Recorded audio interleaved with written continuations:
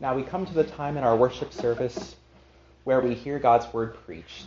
And as we turn to this, let us look to God in prayer. Dear Heavenly Father, we thank you for giving us your word and for giving us your Son, the word of life, the one who is our King, the one who saves us from our enemies, the one in whom we have hope and peace.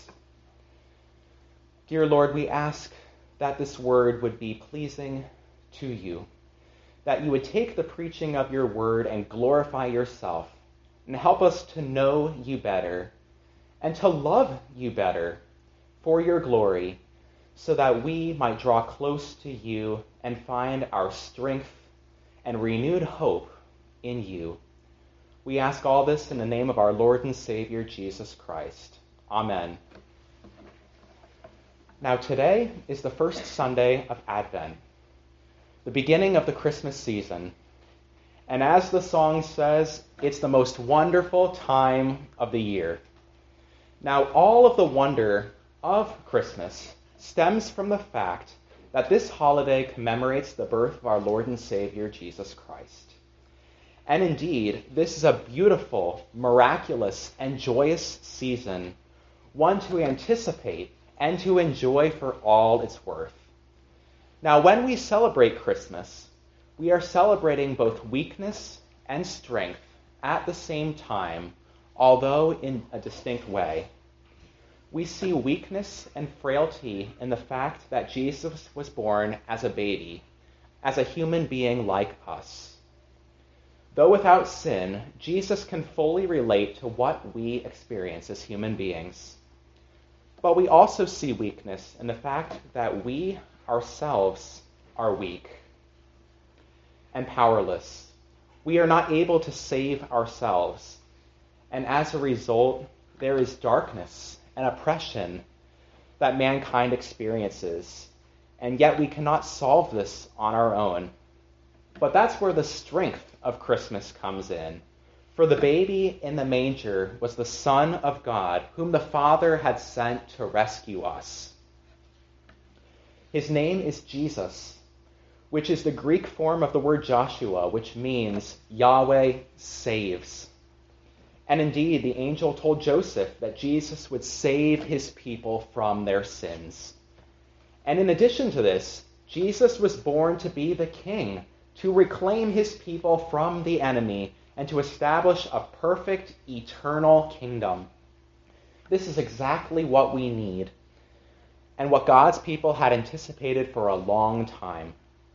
For this reason, as we begin the Advent season, let us turn to Isaiah chapter 9, verses 1 through 7.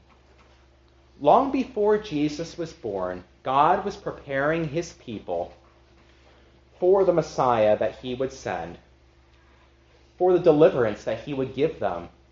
And as Christians, we have the benefit of fixing our gaze upon the child who fulfills this promise. The power and wonder of Christmas come from the one born to be our King. And with this in mind, hear now the word of the Lord, Isaiah 9, 1 through 7. But there will be no gloom for her who was in anguish.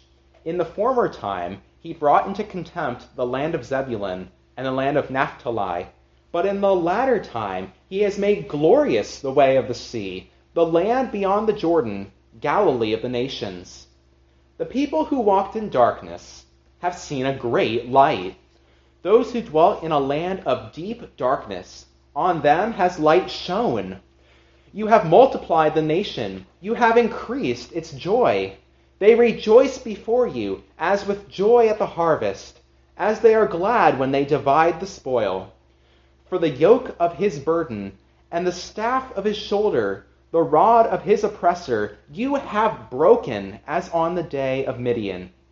For every boot of the tramping warrior in battle tumult, and every garment rolled in blood, will be burned as fuel for the fire. For to us a child is born, to us a son is given, and the government shall be upon his shoulder. And his name shall be called Wonderful Counselor, Mighty God, Everlasting Father, Prince of Peace, of the increase of his government and of peace there will be no end, on the throne of David and over his kingdom, to establish it and to uphold it with justice and with righteousness, from this time forth and forevermore. The zeal of the Lord of hosts will do this. The grass withers and the flower falls, but the word of our God stands forever. Amen. Now, when we read this passage, this prophecy that God had given to Isaiah before the Messiah would come, we're entering into a discussion as Isaiah is making a shift from bad news to good news. And to appreciate the good news, let's take a minute to consider what the bad news was. Now, God had chosen David as the king he wanted, the one through whom he would provide the greater king, the one who would rule over his people forever, who would establish an eternal kingdom which could never be destroyed or undermined. Now, when David's grandson Rehoboam assumed the throne, the kingdom was divided into two parts. The southern kingdom was called Judah, after the name of the primary tribe, and they kept the sons of David as their kings. By contrast, there was also the northern kingdom, which retained the name Israel, but they threw off the rule of David and his sons, and they had a succession of different dynasties that would rule over them. Now, when you evaluate these two different kingdoms, we see that none of the kings of the north walked with God, and they would go from bad to worse. And by contrast, we see the fact that in the southern kingdom, in Judah, some followed the Lord and some didn't. And often, the majority of the population would follow whatever their king was doing. Now, when God called Isaiah to be a prophet, he commissioned him to speak to the southern kingdom, to Judah, at about the end of the third quarter of their history. So there was still time left, but you were getting kind of close to the end. And as Isaiah would preach to the people, in good times, he would warn them if they were starting to slip in the relationship with God. And in the bad times, he would send a warning that they needed to look back to God and repent, lest he bring his judgment upon them. And this particular prophecy came in the midst of the time of King Ahaz, who did evil in God's eyes. So Isaiah was warning the king and his subjects to turn from their wickedness. And yet, Isaiah would also give them the assurance that it wasn't too late for them to change, because God still wanted to bless his people. So even within these notes of warning and these prophecies of judgment, he still would give glimmers of hope that God was in control, and the fact that even their sin would not undo God's plan, and that God would fulfill his purpose. But in a nutshell, what was the wrong that Judah was doing? Simply put, it was turning away from God. Part of this was when they would worship other gods, when they were supposed to worship God alone. In fact, we read in the Pentateuch, just before the people entered the promised land, that the main phrase that they were to remember was, "Hear, O Israel, the Lord our God, the Lord is one." He is one God, and he is the only God that we are to worship. But the other part was when they would stop trusting in God to protect them, especially when God had promised to protect them, and instead they would look to unbelieving nations like Egypt or Babylon as their primary source of protection, thinking that they would keep them safe. And again, they forgot the fact that God would protect them if only they would trust him. So simultaneously, God was warning them of the fact that their apostasy would lead to greater problems, not lesser problems. And yet he would also try to whet their appetite for God's better plan that he was holding out for them. And just before our passage, Isaiah was rebuking people when they would try to seek the dead for advice, when God had forbidden them to do so, and he himself had always proven faithful to give his word to his people at the right time and exactly what they needed to hear. Isaiah was warning them that if they ignored God, they would drift farther and farther from him. They would become more and more hardened against him, and they would find themselves in pitch darkness. The kind of darkness where you can't see out, no matter how hard you try, and there is no glimmer of light to be seen. And this isn't a new problem. When Adam sinned and then ran away from God, he did so not only for himself, but for all people after him. When the human heart desires what displeases God, and when people hide from God, when they find themselves indifferent to him or even afraid of him, it shows that Adam's sin is ours as well. There might be different ways to turn away from God, but at their root is the same problem that mankind has had from the beginning. That's why the biblical authors would often call people to turn from the darkness to the light, and why God would promise to bring light to people in the darkness, and why they would encourage people to see the fact that the darkness is not to be enjoyed. It's not a good thing. It's something that they should want to turn away from, and they should want the light that God would provide for them.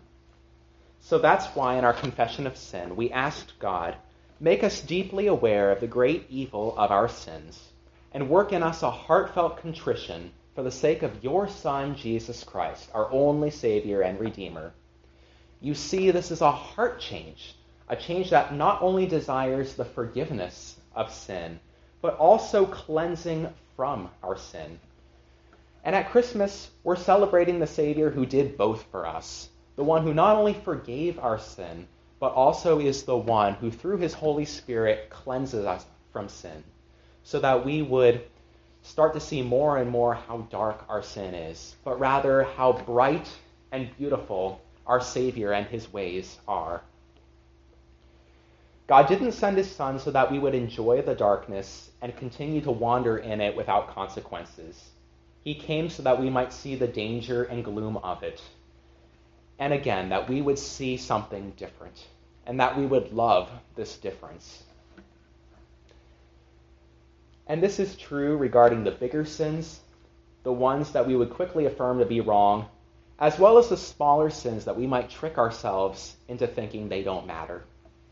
God wants us to turn away from each so that our hearts would resonate with the hymn that we just sang, where it says, "O come thou dayspring, come and cheer our spirits by thine advent here. Disperse the gloomy clouds of night, and death's dark shadows put to flight. Rejoice, rejoice, Emmanuel shall come to thee, O Israel." This includes the sorrow that sin and death causes, as well as sin and death themselves. And God is faithful to deal with this for us. So now that we've heard the bad news, it would do us well to now pay attention to the good news, which we see in our passage. This is where Isaiah turns from the darkness to the light. To see this, I'm going to read verse 1 again, but I'm also going to read verse 22 of chapter 8 as well, so that you can see that contrast from darkness to light. "And they will look to the earth, but behold, distress and darkness, the gloom of anguish, and they will be thrust into thick darkness. But there will be no gloom for her who was in anguish." You see that contrast. The people who weren't walking with God were in the pitch darkness, but for others, there would be no gloom, and there would be no darkness. What good news this is for someone who longs to do what pleases God and who grieves over their sin. but also for the one who sees the error of their way and wants to repent and turn back to him. Isaiah continues in this verse by saying, "In the former time, he brought into contempt the land of Zebulun and the land of Naphtali, but in the latter time he has made glorious the way of the sea, the land beyond the Jordan, Galilee of the nations." Now these are the regions at the top of the northern kingdom, which were the first to be conquered by the enemy forces. More than that, this was an area that would soon come to be known for their predominantly Gentile population. And as a result, the Jewish people would look at Galilee and think, there's something wrong here. This isn't the way that God intended it to be. This was supposed to be our land. And it's some of the reason why, in Jesus' time, there were people who didn't like Samaria very much, and they didn't like Galilee very much, but they really liked Jerusalem, the capital city that God had chosen, and where the Jewish people still were. But our passage is saying something specific here. It's saying the fact that God wasn't finished with Galilee, and that both Jews and Gentiles alike would benefit from the light that God was going to bring there. When the heavenly host appeared before the shepherds, they declared peace for all those with whom God is pleased.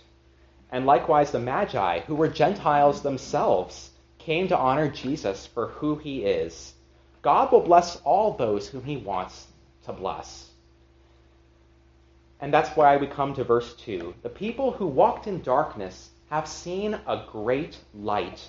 Those who dwelt in a land of deep darkness, on them has light shone.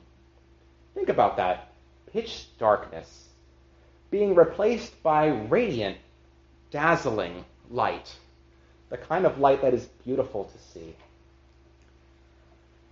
And this brings to mind the fact that, remember the plagues that God brought on the land of Egypt when God wanted to set his people free? Well, the 9th plague was the plague of darkness, pitch darkness, so dark that for 3 days people had to stay exactly where they were and they never saw another person. But at the very same time, there was no darkness where the people of God were living. There was just as much light as before, showing that distinction that God was making for those who were against him and for those who were now brought to be his. And so it is here. The people who were in darkness didn't create light for themselves. They didn't even find the light themselves. Instead, God allowed it to shine upon them. And likewise, when we turn from darkness to light, it's not that we have created light for ourselves, or even that we in our own strength or our own cleverness have found the light. It's because God has shone his light within our hearts. He has opened our hearts to receive him and to delight in that light. And then as a result, we are able to walk in the light. And God floods the darkness with his glorious light. But who is that light, you may ask? None other than our Lord Jesus, for he would live in Galilee, and he would fulfill most of his ministry there. And Matthew would point out the fact that this very passage, was the reason why Jesus went about doing good in Galilee. God allowed his light to shine upon them through the Lord Jesus Christ, the light of the world. There is a line from O Little Town of Bethlehem that says, "Yet in thy dark streets shineth the everlasting light. The hopes and fears of all the years are met in thee tonight."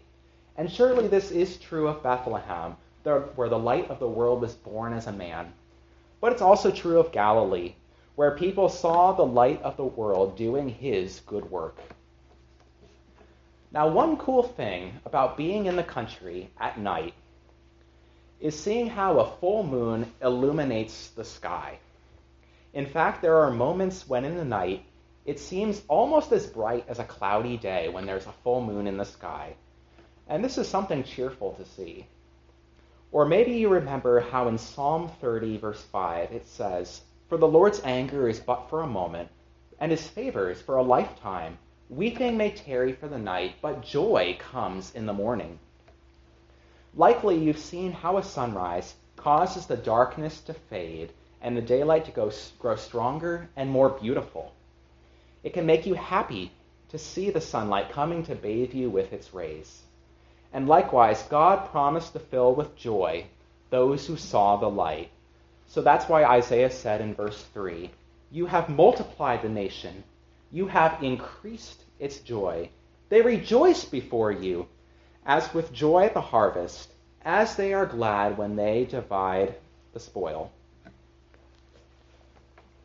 They rejoice just like they do when they gather in the crops that they had worked so hard to cultivate and waited so long to receive, and even wondered if they would grow as they should.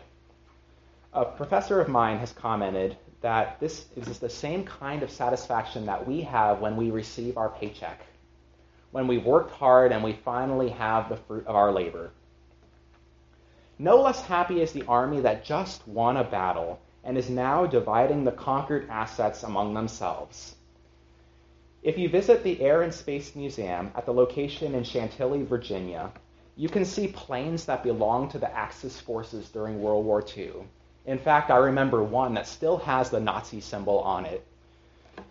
Imagine the thrill that the Allied forces would have had to not only win the war, but to be able to have these as their own.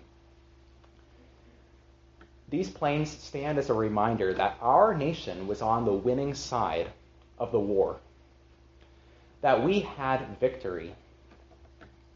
And the same is true for those whom God brought from defeat to victory, those whom he rescues from their enemies and then sets free to serve him. Last week, we looked at Psalm 100, which calls people to shout in victorious triumph to God. And indeed, at Christmas, we celebrate the fact that we have a Savior who did come to rescue us. And while he still had a life to live, and a death to die, and a resurrection life to come back to, God had guaranteed all of this from start to finish. So even at his birth, the angels would declare that he was the one who would save people from their sins, and that he is the Messiah, the Lord. Not just that he will be the Messiah, but that he actually is. That God would see it through, and that even now at Christmas, we can celebrate all that Jesus has done for us. His birth made all that possible. And this brings us to the joy that we should experience at Christmas time. I also mentioned last week how we should keep Thanksgiving in our hearts, just like we are told to keep Christmas in our hearts. And the reason why we can keep Christmas in our hearts and the joy that it brings is because of Christ. He is the reason for the season, and when we celebrate Christmas, we are celebrating part of the gospel itself. In fact, the gospel itself.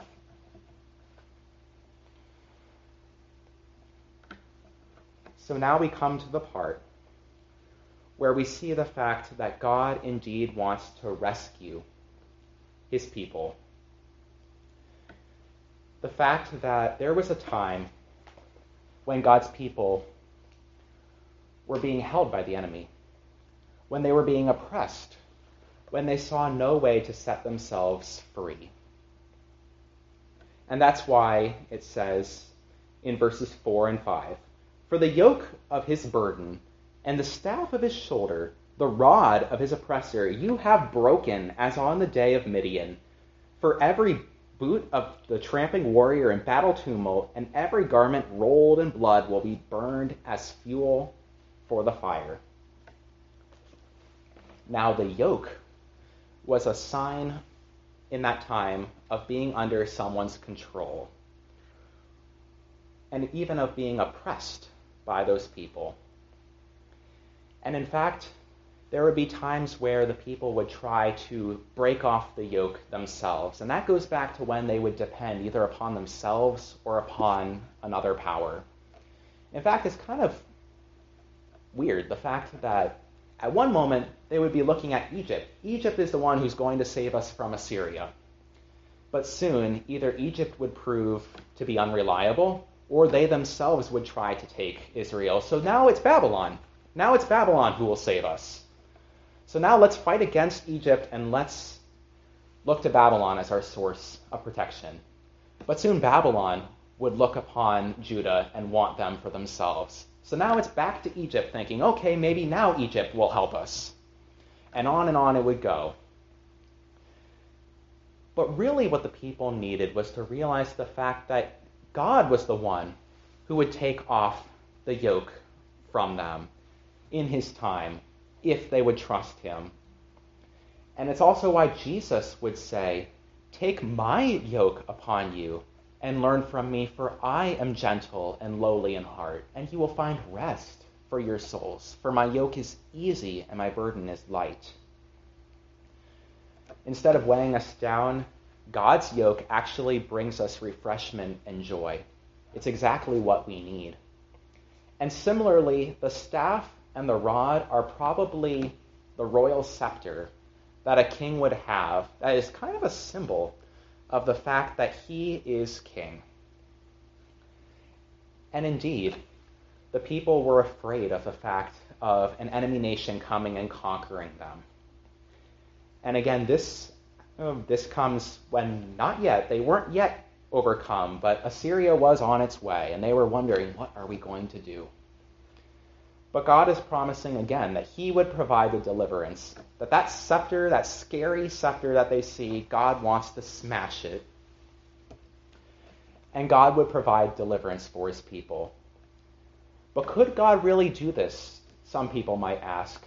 So Isaiah calls them to remember the way that he rescued his people from Midian back in the time of the Judges. You see, there was this time where the Midianites and all of their allies would come as the sand on the seashore. And they would come and they would take away all of the people's crops. And the people cried out to God for help. And God called Gideon to rescue the people. And God whittled down his army to 300 men. An army like the sand of the seashore versus 300 soldiers. All to prove that it was God who would rescue them. And God did indeed rescue them. So if God could rescue them then, surely he would rescue them now, because God never changes and his power never comes to an end. He would give them the victory, and in fact the battle would be over, so that they would take all of those bloody boots and all of those bloody garments and throw them into the fire. They would burn and it would be over. In fact, the Hebrew text actually brings emphasis to this. It really says the fact that it would be for incineration, fuel for the fire. So it repeats it twice. The fact that God would indeed bring the battle to a complete end for his glory and for his people's good. And I hope all of this shows us how foolish it is to rely upon ourselves and not to rely upon God, when God is the one who would save us. And sometimes God would give his people into the hands of the enemy to show them the fact that they really did need him. The fact that serving the enemy was not a good thing. The fact that it would be oppressive. The fact that it would be hard. So that they would come back to God and see the fact that he truly was the one who should be over them, the one whom they should trust. He is an all-powerful God and a completely trustworthy one. So this passage sends the clear message that God will give victory to his people. The darkness will be turned to light, the mourning to joy, the oppression to freedom. Everyone needs God in their lives. And if we put God in his proper place, his strength will prove sufficient. And he will prove worthy of our dependence. If we put ourselves in that place, we will quickly see the fact that we can't do it on our own. And if we put someone else in that place, we will see the fact that either they won't be able to do it either, or that they will take advantage of the power that's been given to them.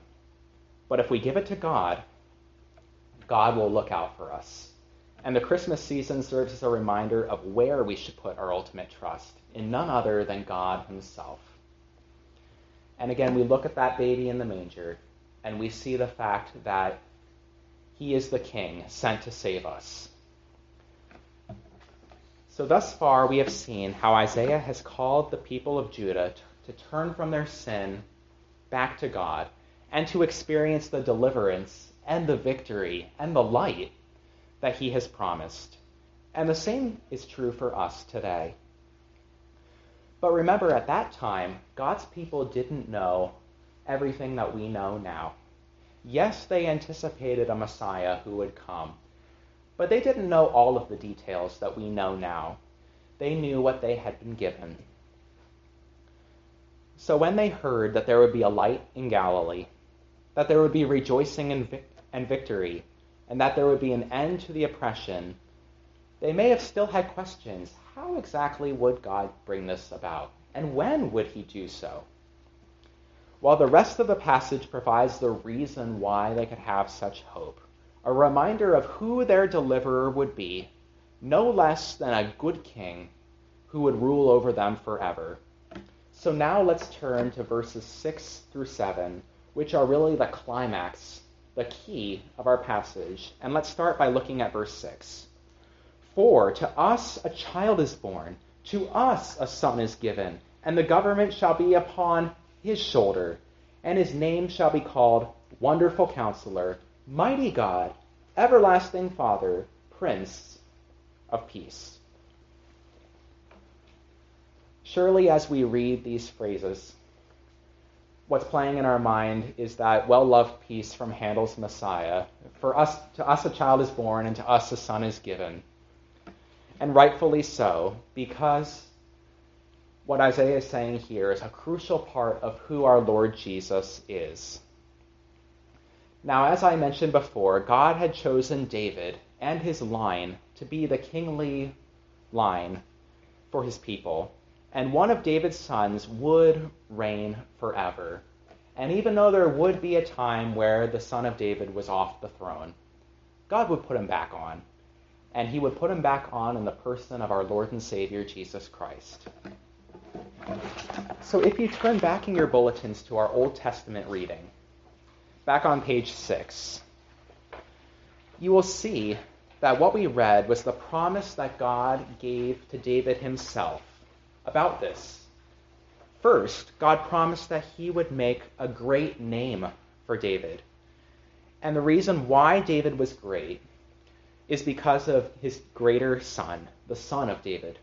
And second, God promised that he would make his people secure so that their enemies would no longer harass them as before.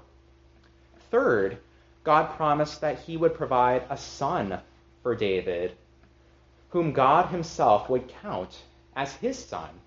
And initially, this would refer to Solomon and to his descendants, who would be imperfect, and yet God would never stop loving them. But ultimately, it refers to the Lord Jesus Christ, who never sinned and yet accepted the punishment for our sins, and who is the Son of God, who loves us and who is loved by God, and with whom God is well pleased. And fourth, we see in that passage the fact that God promised that there would be no end to David's kingdom. And we know the reason why. For the one who sits on the throne is none other than the eternal Son of God, the King of kings and the Lord of lords. This is the baby who would be born as the heir to the throne of David. And now, if we look at that same page, at the New Testament reading, this is where the angel told the Virgin Mary that God was about to fulfill that promise. Remember that promise that God made to David? Well, now it's coming to pass in all of its fullness. That Mary would conceive, that she would bear a son, and that her son would be great, the Son of the Most High, and that his human forefather would be none other than David himself, and that he would get the throne. What a reassuring promise this is, And the reason why we look at both of these passages together, as well as our main passage, is the fact that it shows the fact that God keeps his promise. The fact that God didn't forget. The fact that even when things seemed bleak, God was bringing it together. And it gives hope for us as well as we anticipate our King returning. So God would smash the scepter of those who hated his people, and he would place a new scepter into the hand of his Son, who loves his people just as much as his Father does. And now if we turn back to our passage, to Isaiah 9, notice the names that God gives for Jesus. He is Wonderful Counselor, the one who leads his people in the truth, who gives perfect and authoritative guidance or counsel. He is Mighty God, a clear reference to his deity. Not only would the king represent God to the people, but he himself would be God as well. He is Eternal Father, and this does not mean that he is the same person as God the Father. Indeed, in the Trinity, we have one God in three persons, Father, Son, and Holy Spirit, and we're looking at God the Son. And yet, there would be times when the king would refer to himself as the Father of his people. So in essence, what this means is that Jesus, as king, would lead his people just like a good father would lead his children. Which points us to his own Father. And not only that, he is the Prince of Peace, and his reign would be characterized by peace. Jesus would obtain peace between God and mankind, and he would restore peace and nothing but peace to the created order. In sum, God promises his people the perfect king, the one who deserves to rule over us, and the one whom we need, indeed whom we would want to be our king. But though he is the eternal Son of God, he was also born at a point of time as a baby. And that's the mystery of who our God is, of who our Lord Jesus Christ is, the fact that he is truly God and truly man at the same time, forever. And because of who he is and what he came to do, it was right for the shepherds and the Magi to fall down and worship him. And we also are called to do so. So as one of the verses in Angels from the Realms of Glory says, though an infant now we view him, he shall fill his Father's throne. Gather all the nations to him. Every knee shall then bow down. Come and worship, worship Christ, the newborn King.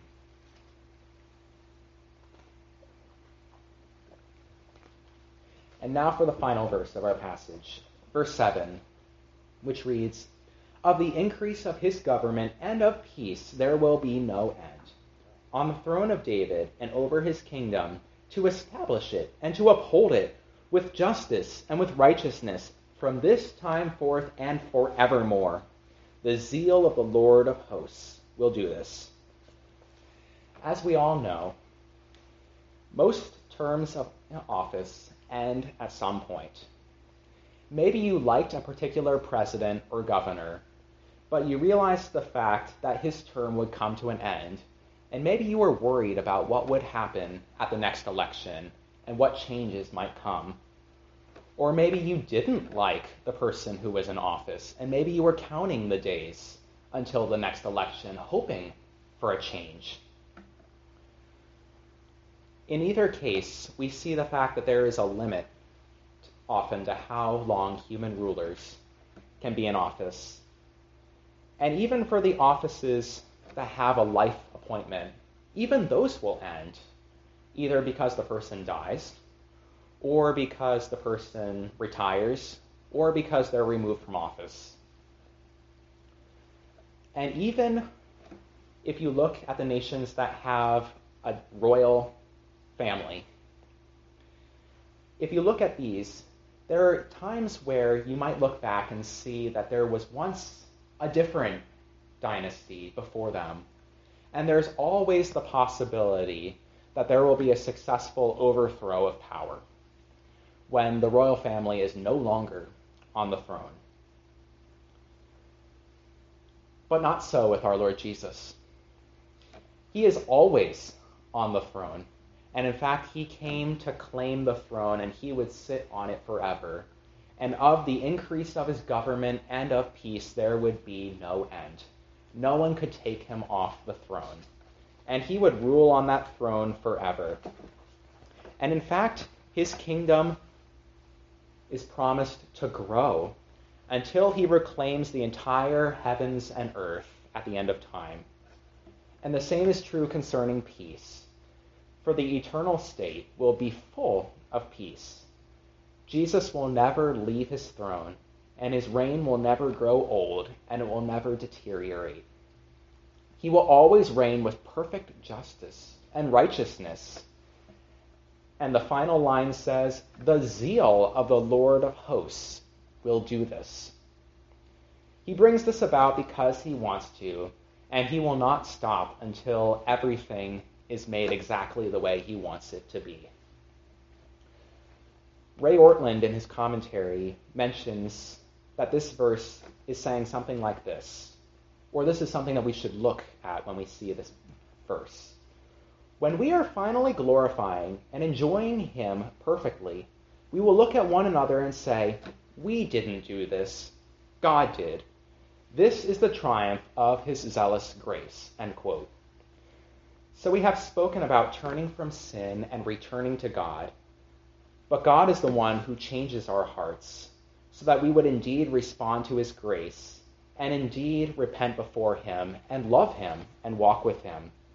We have spoken about the victory that God provides for his people.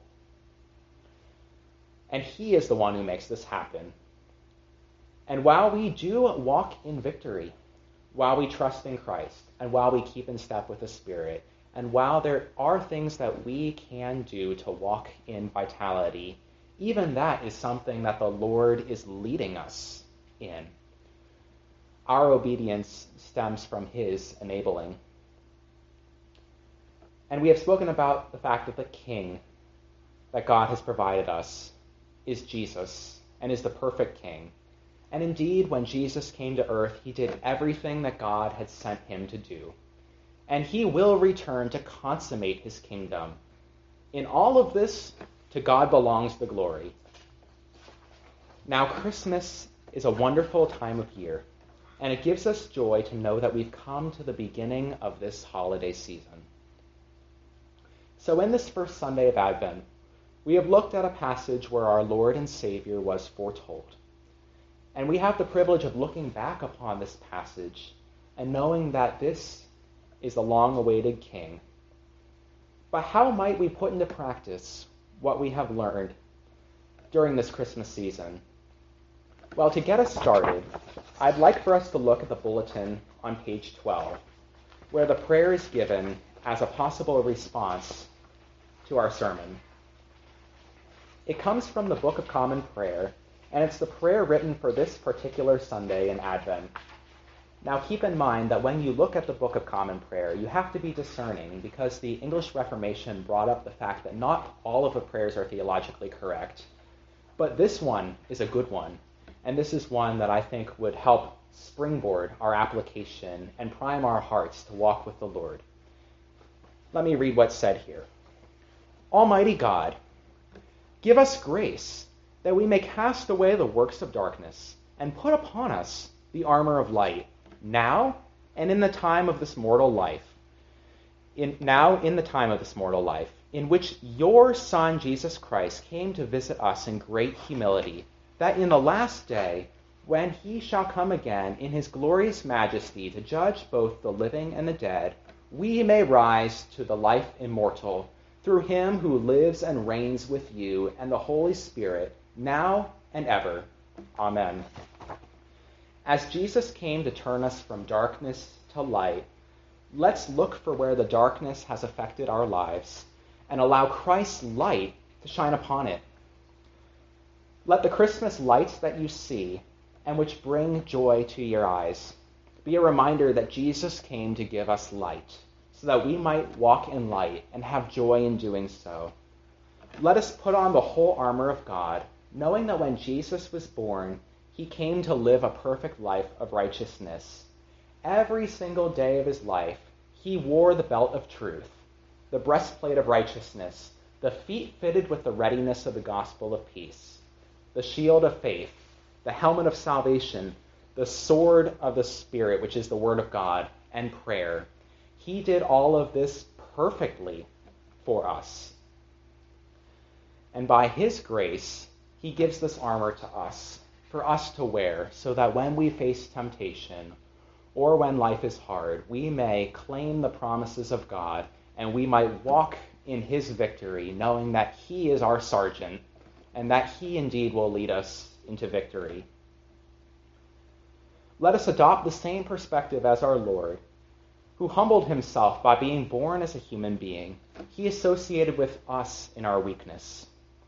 And we also should look for ways to minister to others in their weakness. Let us anticipate the return of our Lord when all of his enemies fall defeated and every square inch of the darkness is overcome by radiant light. As it says in another passage, the light shines in the darkness, and the darkness did not overcome it. And let's be expectant of the fact that every part of his kingdom will enjoy peace for all eternity. And finally, let's experience all the happiness that we can during this Christmas season, knowing that when we see our King face to face, it will be an endless celebration, even more joyous than the best Christmas celebration you've ever had. A child has been born to us, and we can say it's the most wonderful time of the year because in it we celebrate the most wonderful King of all. Let's pray. Dear Heavenly Father, we thank you and praise you for sending our Lord Jesus Christ to be our King, to rescue us from the darkness and to rescue us from the enemy so that we might be yours and that we might enjoy being yours. We thank you for this Christmas season, and we thank you for the reason why we celebrate it. Please fill our hearts with your joy and peace, and please help us to walk with you in the light, in your victory, and looking at the face of our beloved King. And it's in his name we pray. Amen.